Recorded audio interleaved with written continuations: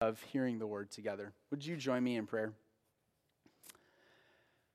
Heavenly Father, we live in a world and in a place where we are surrounded by things that bring us down. But God, would you give us your heart this morning? Would you allow us to be filled with your joy? Would you meet us in this place and allow us to know you more and more? God, would you allow us to recognize what it means to pursue you, but to pursue happiness as well, God? Would you transform our hearts and our minds in your name? Amen and amen. So you may have noticed that the bulletin says that Chad Erlenborn is preaching today, and unfortunately he had a close family member end up in the hospital, so he's not able to be with us. So we can continue to pray for him this morning and be together as we worship, but keep him and his family in your thoughts and prayers. Have you ever been to a place where you have tried to pursue happiness? Have you ever, actually really been happy? In your mind, can you think back to a time where you were just, oh, yes, that's happiness on a plate. If I was there, if I was doing that thing, or in my heart and in my soul, I was happiness. Happiness was a thing. And I think in our lives, sometimes we associate happiness with individual things. For some of us, maybe nature is my happy place. And by the way, I just ripped these memes off the internet. So, these are things that everybody, people, normal people just like you and me, feel like this is what happiness is, right? Maybe your happy place is in a library or with a great book. Maybe your happy place is, oh, you can barely see that one. The gym is my happy place, because who doesn't love sweating it out and looking your very best for all of your friends to accidentally bump into you and see, So good. Maybe it's a person. Maybe a person is your happy place. Maybe it's Mickey. But maybe it's not. Maybe it's a person. Maybe it's your home. Home is my happy place. Joanna Gaines. Oh yes, her home would be my happy place. So just beautifully decorated where my kids could destroy everything. It'd be great. Maybe for you, something like shopping is your happy place, or a place where this is probably, if I had to have a snap decision about what my happy place would be, it'd be something more like this. Come meet me at my happy place, Disneyland, Disney World. Those are oh, that's good. That's goodness to my soul, right? But we live in a world and we live in a society where happiness is actually this foundational idea. The idea that we get to pursue happiness is foundational to the country we live in. And that doesn't necessarily mean we do it well, but we apparently have been given the right to pursue happiness. And in the Declaration of Independence, right, it says, we hold these truths to be self-evident, that all men are created equal and that are endowed by their Creator with certain unalienable rights. I don't understand the 1700s, they didn't say things the way that I would want to say them. That among them are life, liberty, and the pursuit of happiness. And the pursuit of happiness actually becomes a huge way about how we walk through our everyday lives, how we pursue things in our everyday lives. And sometimes that gets us into trouble. Sometimes it can lead us down actual paths of death and destruction because we'll look for momentary gratification rather than meaningful long-term happiness. Sometimes our happy things turn into struggling in our relationships because it's not good for me anymore, or challenging or asking where's my self-worth, and then self-medicating through drinking or drugs, or from removing ourselves from people in community and isolating ourselves from those who support us. But and sometimes we have these examples in life where I've heard this a number of times, right? They can do whatever they want as long as they're happy. As long as you're happy, go for it. Go do that. oh, you chose that awful, terrible thing that destroyed everybody around you, but I'm so glad that you are hopefully happy, right? We use sometimes terrible experiences and terrible things to to frame why, like, oh yeah, like they did that to be happy. Like, oh yeah, the awfulness over there, like they're doing that to be happy or to whatever else, like, and we all can see that that's not bringing them real happiness and that's not bringing them real meaning and substance in life, but in fact, it's actually destroying them, and yet we say, and then we do it ourselves. And then we do it ourselves. We look into our lives and we say, oh, I know I shouldn't eat an entire bag of candy, but I feel like it'll make me happy because, man, Halloween and candy just like, oh, so delicious, so good, right? And you sit down there and you eat, and I'll speak for myself. You know, I sit down and I eat my 5 pieces of candy, and I'm like, I'm not full. I'm not satisfied. I didn't actually like the Twix that much. Like, it was fine, but it wasn't like real chocolate. You know, because I'm a chocolate snob and all. I am. I only, you know, if it's imported from Sweden and like 99% dark, leave the milk and sugar out of my chocolate. I don't want anything to do with that. But in a pinch, I've been known to like binge Snickers, so it's fine. It's fine, right? Like, it's great. Like, it makes me happy. Does it? Right? I think we do this in our lives. We walk through life and we sometimes imagine that things can make us happy, that the way we live life can make us happy. And so the next couple of weeks, we're going to be on this journey of understanding what it means to really pursue happiness. And it's framed in the context of Philippians chapter 4. So Philippians chapter 4, verse 12 says, I know what it is to be in need. Remember last week we were talking in Philippians also. This is Paul writing a letter to the church, to the people. He's addressing things that are going on in their lives at this church in Philippi that he planted. He says, I know what it is to be in need, and I know what it is to have plenty. I have learned the secret of being content in any and every situation, whether well-fed or hungry, whether living in plenty or in want. And so as we pursue this idea, as we wrestle with this idea of pursuing happiness, we are going to pursue this idea of Paul, who somehow has figured out how to be content, whether in need or in plenty. So if you have your Bibles with you this morning, I would love for you to join me in Acts chapter 16.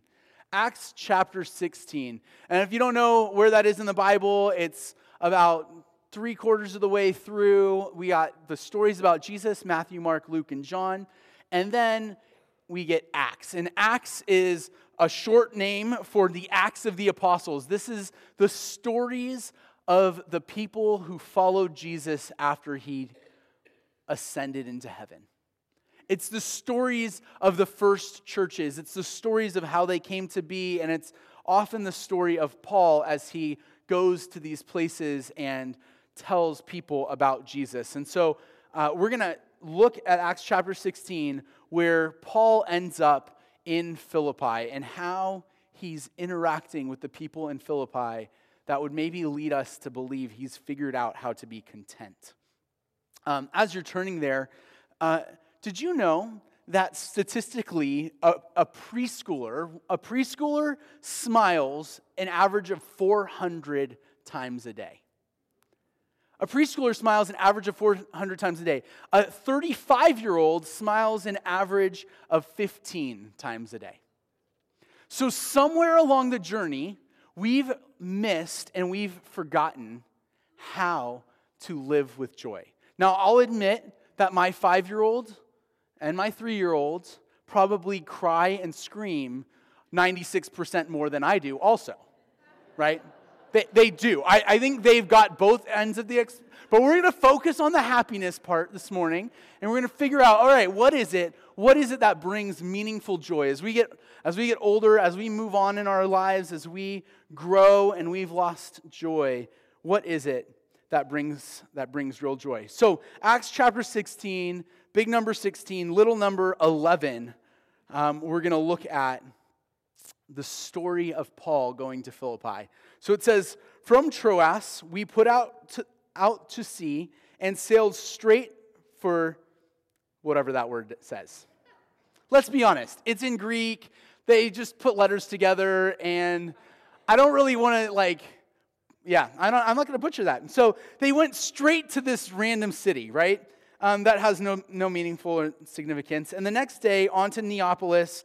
From there, we traveled to Philippi, a Roman colony and the leading city of that district of Macedonia, and we stayed there for several days. So on the giant map, you see Philippi in blue right at the top. They sailed from Troas, which is in modern-day Turkey, kind of on the western border of edge of Turkey along the Aegean Sea, and sailed north up into Neapolis and went over to Philippi. Now, Philippi is this place where a lot of crazy stuff happens, right? It's a kind of a central place on the path of trade and commerce. It's a place that kind of has a lot of main highway things and wealth and gold and richness and all kinds of things that are going on in Philippi. And so it's a place where a lot of people are.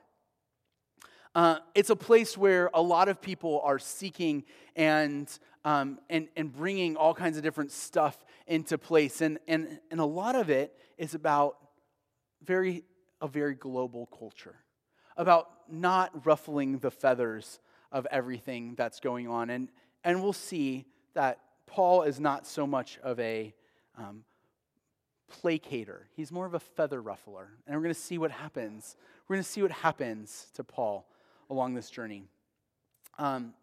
Continues, verse 13. On Sabbath, we went outside of the city gate to the river, where we expected to find a place of prayer. And we sat down and began to speak to the woman who had gathered there. One of those listening was a woman named Lydia, a dealer in purple cloth from the city of Thyatira, who was a worshiper of God. The Lord opened her heart to respond to Paul's message. When she and the members of her household were baptized, she invited us to her home.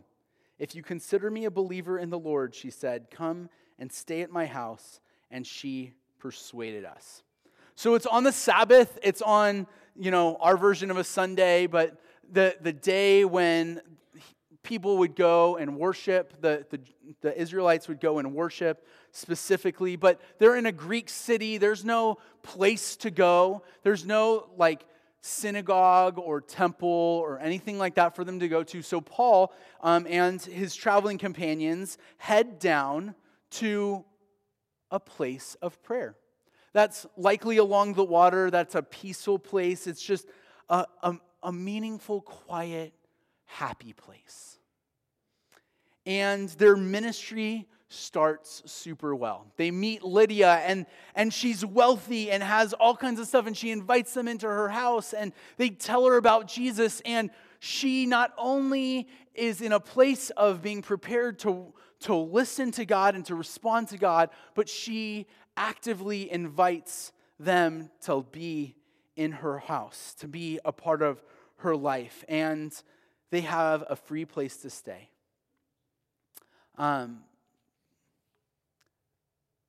Things are going well for Paul. People are coming to faith. They have a free place to stay and all the purple stuff they could ever want. Because, royalty, so cool, right? It's a good start for the church in Philippi. But then, verse 16. Once, when they're going to a place of prayer, we were met by a slave girl who had a spirit by which she predicted the future. She earned a great deal of money for her owners by fortune telling. So she predicted the future, which is kind of an interesting thing to do. But what's even more interesting is that this slave girl had earned a great deal of money doing this, and her owners, made a great deal of money. And so they used her for that, and from this demon-possessed girl. So who knows what's going on in her life, but she's clearly being used and probably abused. And the passage continues, this girl followed Paul and the rest of us, shouting, "These men are servants of the Most High God, who are telling you the way to be saved." She kept this up for many days. Days. Could you imagine being followed by somebody incessantly yelling out, whether it's true or not, like what you're doing, like just incessantly being like, proclaiming in the streets? I imagine for me, this would be kind of like, being a knight and going into the joust, and you would have your caller go out and announce your presence, and tell all the stories and the lore about how glorious and how amazing you were to strike fear into your enemies, and that you would do this, but for days on end to have somebody who's clearly being misused and abused, following you, proclaiming these things. And so finally, Paul hits his point of being fed up, and he starts ruffling feathers.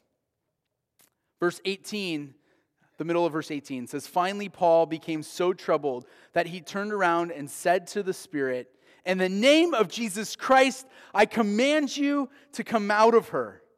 And at that moment, the Spirit left her." Paul becomes so troubled by the encounter that he casts the demon out of her. And she's finally set free. But what happens? When the owners of the slave girl realized that their hope in making money was gone, they seized Paul and Silas and dragged them into the marketplace to face the authorities. They brought them before the magistrates and said, "These men are Jews, and they are throwing our city into an uproar by advocating customs unlawful for us Romans to accept or practice." That's not really what they did, right? They just said, "In the name of Jesus Christ, come out of her." But they are dragged to the center because this bustling city relies on the commerce of the people. And so to disrupt the commerce, to disrupt somebody's money-making practice in this incredibly wealthy city is trouble. The owners are jealous and pained, and it goes from bad to worse. The crowd joined in the attack against Paul and Silas, and the magistrates ordered them to be stripped and beaten. Stripped and beaten and severely flogged. This is an example of how not just that they were punched or hit. This is like getting beaten by the whip with pieces of rock and stone and glass in it. This is like what we imagine when Jesus is going to the cross and he was beaten. Like Paul and Silas take a legitimate beating here. And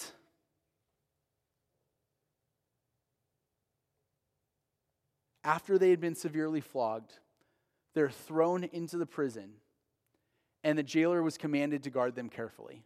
But basically, they're left there to die. And upon receiving such orders, he put them in the inner cell and fastened their feet in the stocks. It's funny because if in our lives we had done the right thing and interacted in the right way and done the right thing, would we not be upset to experience that kind of a circumstance? Like, how would we respond? Like, would we start to question God's plan for our life? Like, God, we're doing what you want us to do. We freed somebody from, like, awful captivity. We freed, like, we're doing what you want. Like, would you shake your fist at God? Would you be like, "Oh, God, why would you let us have this happen to us?"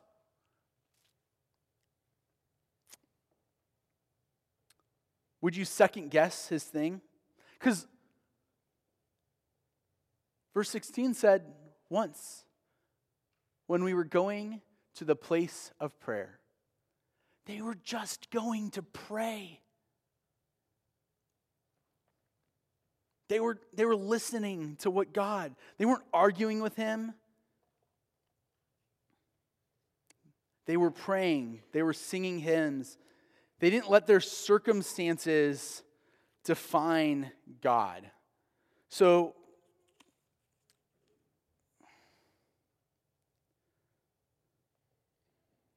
in the story, they are left in prison and they cry out to God, but not in anger. Instead, they cry out to God in worship. They are flogged and thrown into jail and left for dead and have no idea how they're going to get out. And they cry out to God. Verse 25 says, about midnight, Paul and Silas were praying and singing hymns to God, and the other prisoners were listening to them. So you think that this morning, one of the ways that we encounter God, one of the ways that we seek the pursuit of happiness, that we try to understand how to frame the world, is that there's a secret. There's a secret that Paul knows about contentment and about following God, and that Paul, in fact, found joy through worship. That happiness, that the pursuit of happiness can be framed in this idea of finding joy in worship. That not in the midst of their circumstances, not in the midst of their pain and their suffering, but in the midst of no matter what, going to God. And then, as a result of this, God does a miracle. An earthquake shakes the jail. Their shackles are broken free, and the gates of the prison swing wide open. But they don't leave. They don't leave. They stay. They stay and they continue to do what God puts in front of them. They continue to share who God is. And it's so contagious. The jailer comes to know the Lord, and his family comes to know the Lord, because they were never in it for themselves. They were in it for Christ. They were in it for the work of God in the lives of others. James Chapter 1, verse 2 says, "Consider it pure joy, my brothers, whenever you face trials of many kinds." See, this is a common thread, that actually joy is something that you can find in the midst of trial, in the midst of challenge, in the midst of destruction. Like, we imagine that the only way to get through awful is to numb. That's how our society deals with pain, right? Like, oh, it's just a little marijuana, it numbs the pain. Like the opioid crisis, like it's numbing, like there's just awful stuff going on in their life, and they're choosing to numb the pain. And we see the death and destruction that causes. But instead of numbing the pain, they embrace the pain, they embrace the trial, and yet use it to the glory of God.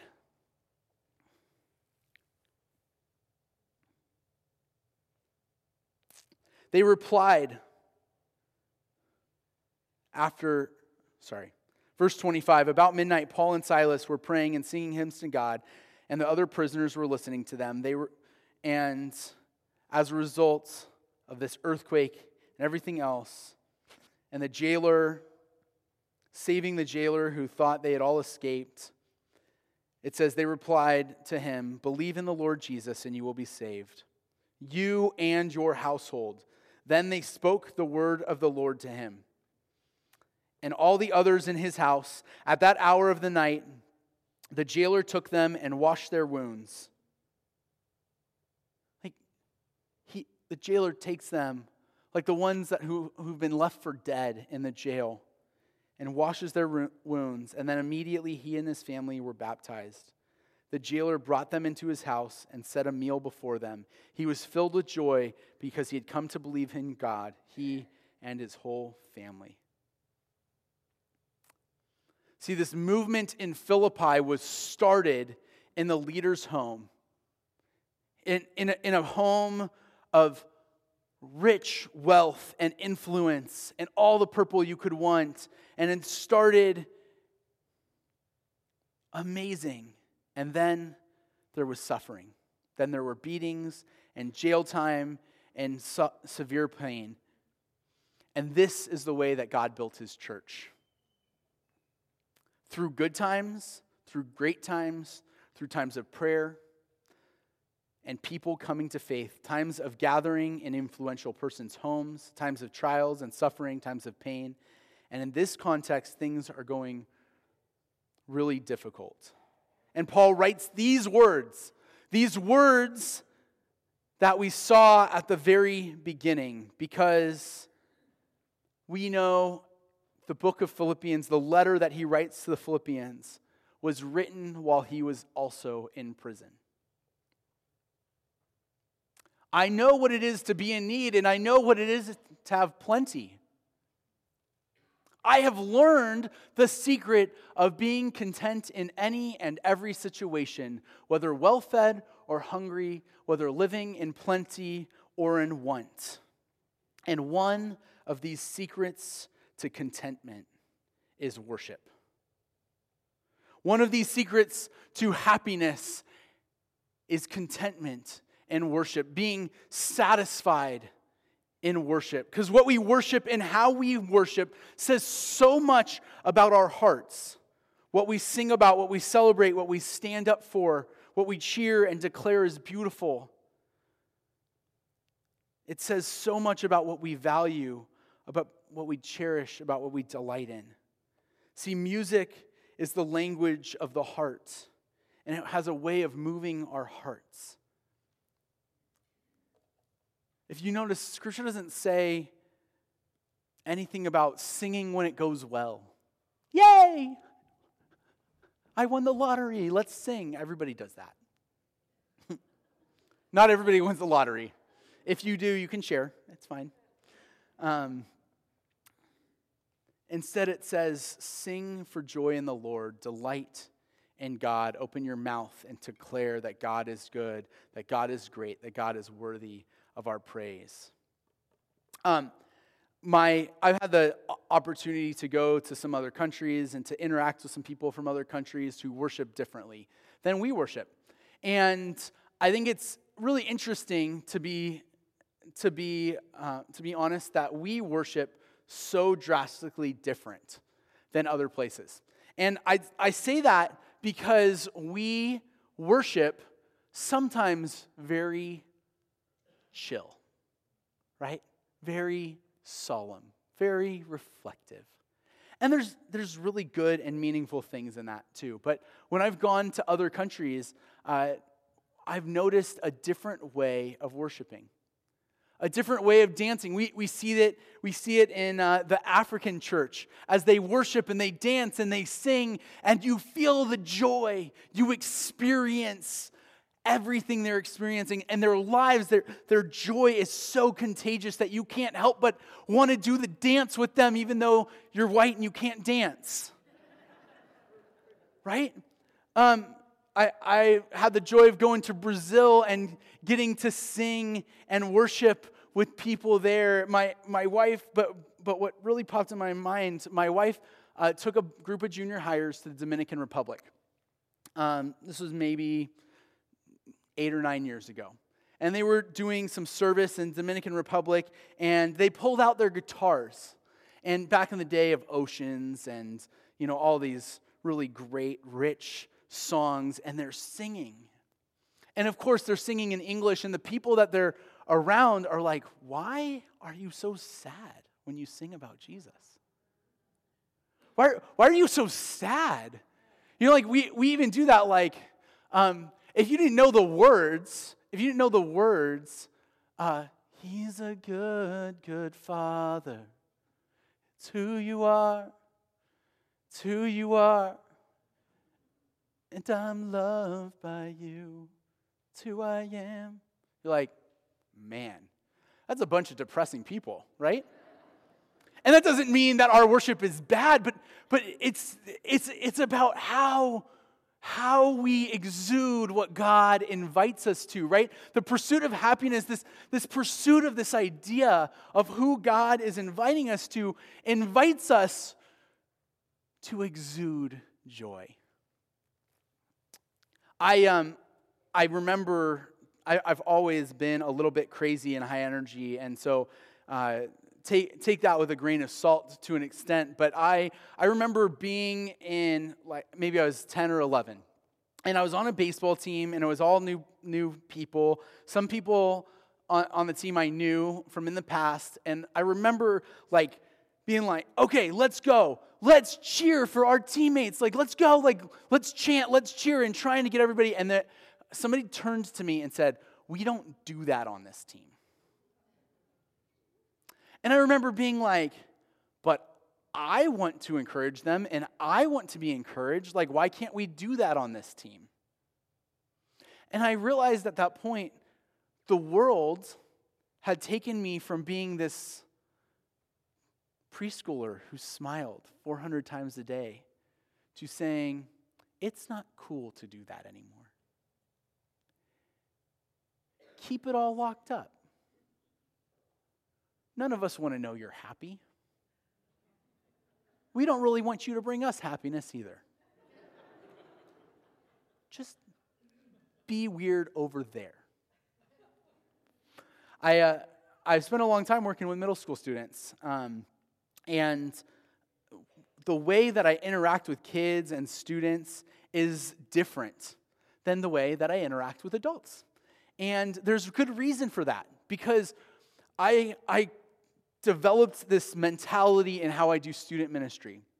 That said, if I am the weirdest, strangest, most out there, crazy, fun person in the room, then at least you can be normal, awkward, junior high crazy, right? If I am the person who's like, whoa, how are you guys doing today? Let's go.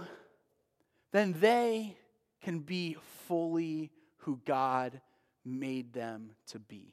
They don't have to be stifled by the joy, crushingness of adults saying, you can't do that. You can't be that.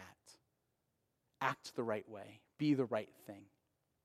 I think sometimes in our lives we get so focused about the impressions of others around us, we forget that the most contagious thing, that the most amazing thing of the pursuit of happiness is when we fully live out our joy, it is contagious.